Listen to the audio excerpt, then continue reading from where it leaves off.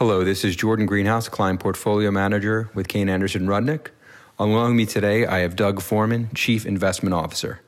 Doug, first and foremost, thank you for setting the time today to review 2018 with us. If we can, let's start with a look back at the fourth quarter of 2018, along with year-to-date performance for the key U.S. markets, along with the international markets. Sure. The last 3 months of the year in 2018 were very, very difficult for equity investors. The stock market declined double digits, 13.5% in the quarter, bringing the full year return to slightly more than 4% loss. And the index during the course of the quarter was on the cusp of a bear market territory. That's down 20% for the quarter before starting to stabilize somewhat at the last week of the year, essentially.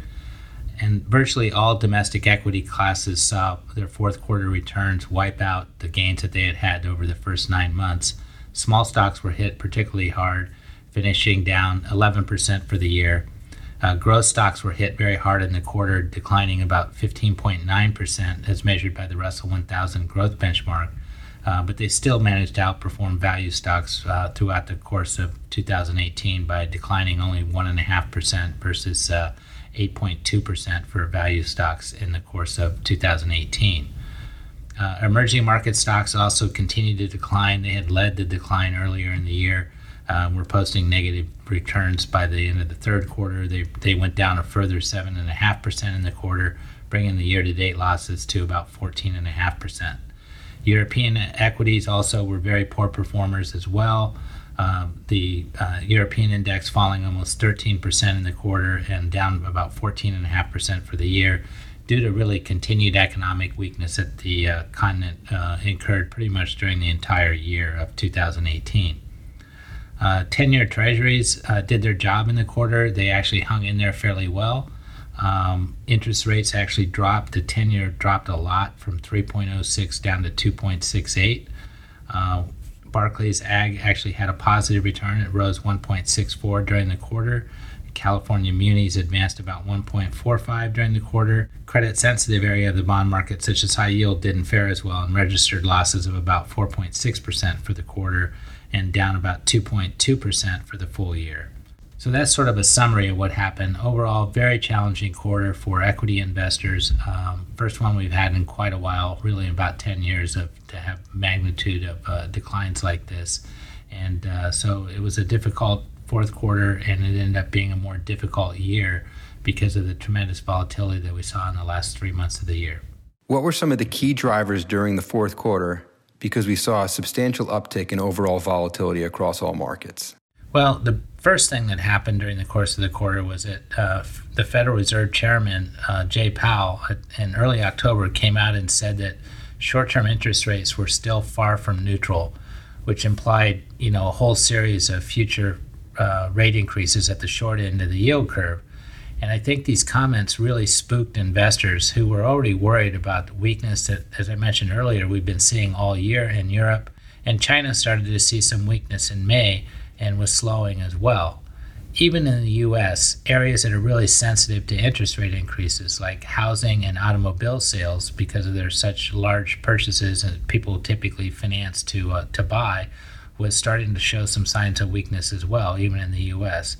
So I think a combination of this overseas weakness, some interest rate sensitive parts of the U.S. economy that were weakening, and then the Federal Reserve coming out and saying we're not even close to being done and we need to raise rates more, 3 or 4 or 5 times into the future, just spooked investors and started to trigger some selling as people worried about the rate of growth that was going to be sustained into 2019.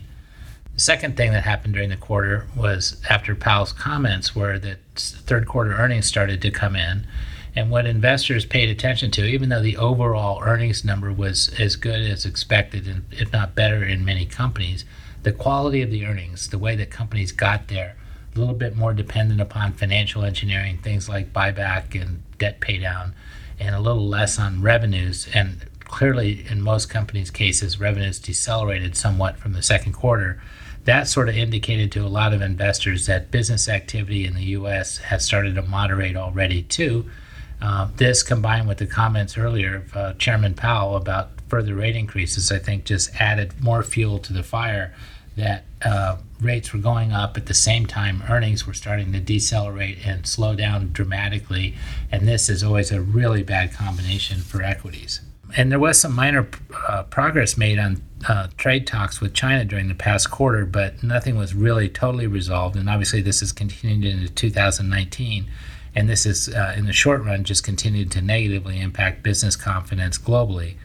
Also, energy prices declined materially during the quarter, which is great for people that buy gas and for you and I and consumers at the gas pumps. But there's a lot of energy producers domestically these days, and their earnings prospects are going to be hurt by falling prices too. So basically, the market lost confidence in the outlook for profit growth in 2019 and into 2020. And of course, the market's always looking ahead and trying to understand what's likely to happen next.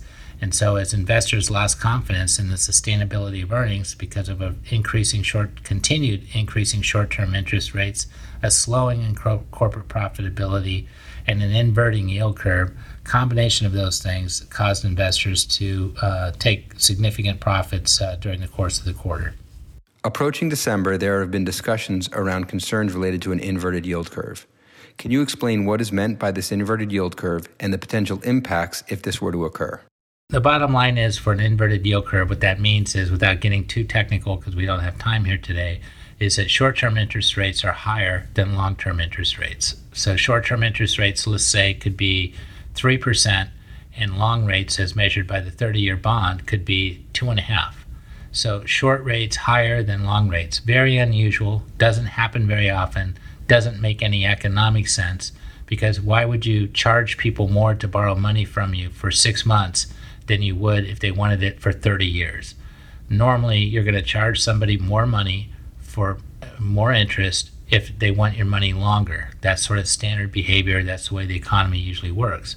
Why this is important is because what happens is the way that banks make money and the way that banks make loans to consumers and small businesses and everything else that creates grease that skids the economy and economic growth is the banks borrow money at the short end from me and you when we make deposits at a bank at hopefully a low rate, and then they go out and they lend it to a business that needs the capital to expand or grow, hopefully a small business that's becoming larger, and they do this at a higher rate because they're taking credit risk. And what they earn on that is a spread, which is the difference between what they have to pay you and I on deposits and what they can actually earn from the business, assuming the business pays a loan off over a reasonable amount of time. So let's say the short end is at 2%. They borrow money at 2%, and then they go make a loan to a small business at 6%. So they have a 4% spread, and they make 4% on the amount of that loan if the business pays them back, because they have credit risk, and businesses don't always pay them back. So what happens when the yield curve inverts, and this is something that the Fed chairman and others have discussed and academics discuss all the time about an inverted yield curve and why it's occurring. To me, it misses the entire point. It doesn't matter why it's occurring. If it's occurring, then nobody's going to make a loan. They're not going to loan money. They're not going to borrow money from you and I at, say, 3% and make a loan to a business at 3% and incur credit risk. There's no way they can possibly make money. In fact, all they're doing is destroying shareholder value when they do that and destroying a business. So nobody's going to make a loan, and therefore the economy ultimately dries up. So that's how the yield curve works. And what we've seen historically is that the batting average of future recessions, once you go into a full-blown inversion, and we're not there yet, by the way, that 7 out of the last 8 times we have slipped into a recession. So it's a very good forecaster of recession if and when that happens. And so one of the key things that happened also during the quarter was that the curve is close to inverting, and then that combined with the latest Federal Reserve meeting in December, when Chairman Powell came out and was dismissive of the yield curve, dismissive of market signals, which clearly indicated that the market was concerned about future growth prospects, whether it was the price of oil or fixed income rates or the yield curve shape. The signals were all over the market that things were very concerning about future growth and international market weakness as well. It's rare that you see so many signals all combining, saying the same thing to somebody. And then the Federal Reserve Chairman came out and after their December meeting sort of was very dismissive of the shape of the yield curve and dismissive of the market signals, which are loud and clear, screaming at him, in my opinion, to slow down the rate of increase in interest rates, if at all, for the future. So I think what we saw late last week on Friday, one of the key reasons the market rallied so much was that Chairman Powell came out and sort of backed off what he said in December and said he would be more flexible, more open-minded about what's actually happening and not so dismissive of everything that's happening in these markets. Not to bail out equity investors, but the fact is these investors in fixed income, investors in equities, investors in commodities, they're all saying the same thing, and they're not. This isn't political statements. This is people betting their hard-earned dollars every day on what they believe is going to happen next. So it's important, I think, for the Fed to have some respect for that, because in my experience, the market more frequently than not is correct. Moving into 2019, Doug, can you provide a sense of broad market expectations along with key factors you and your team at Kayne Anderson Rudnick are most focused on? Sure. I think the big thing is that, can corporate profitability continue to improve, not only be sustained, but continue to improve into 2019 and 2020 in a slower growth environment, which we're highly likely to see in 2019 and 20 versus 2018.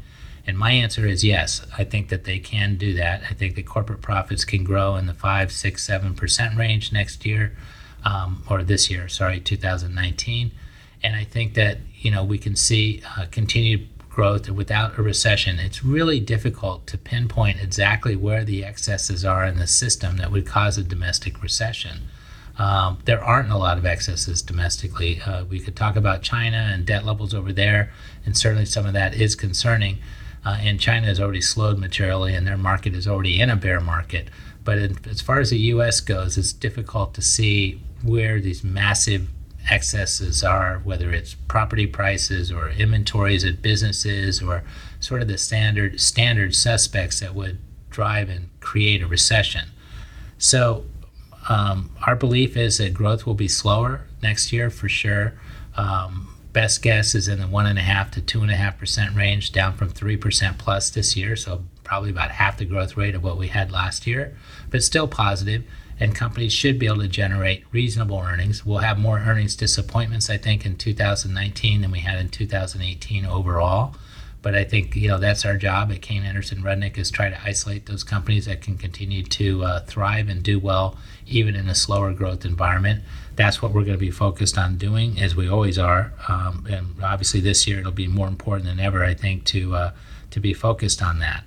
Additionally, I think that earnings growth and stock market returns don't always go lockstep with one another.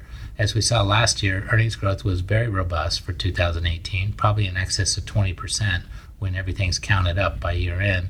And this year, in 2019, as I mentioned earlier, I think earnings growth will be slower.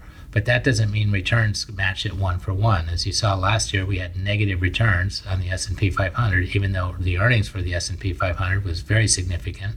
And this year, I think we could see the opposite, where the earnings growth is really not as robust in the 5, 6, 7, 8% range. But I think we could actually end up seeing low double-digit returns if that materializes, because so many investors are discounting a recession or more as we move into 2019 and 20. KayneCast is the official podcast series of Kayne Anderson Rudnick Investment Management. Kayne Anderson Rudnick provides this communication as a matter of general information.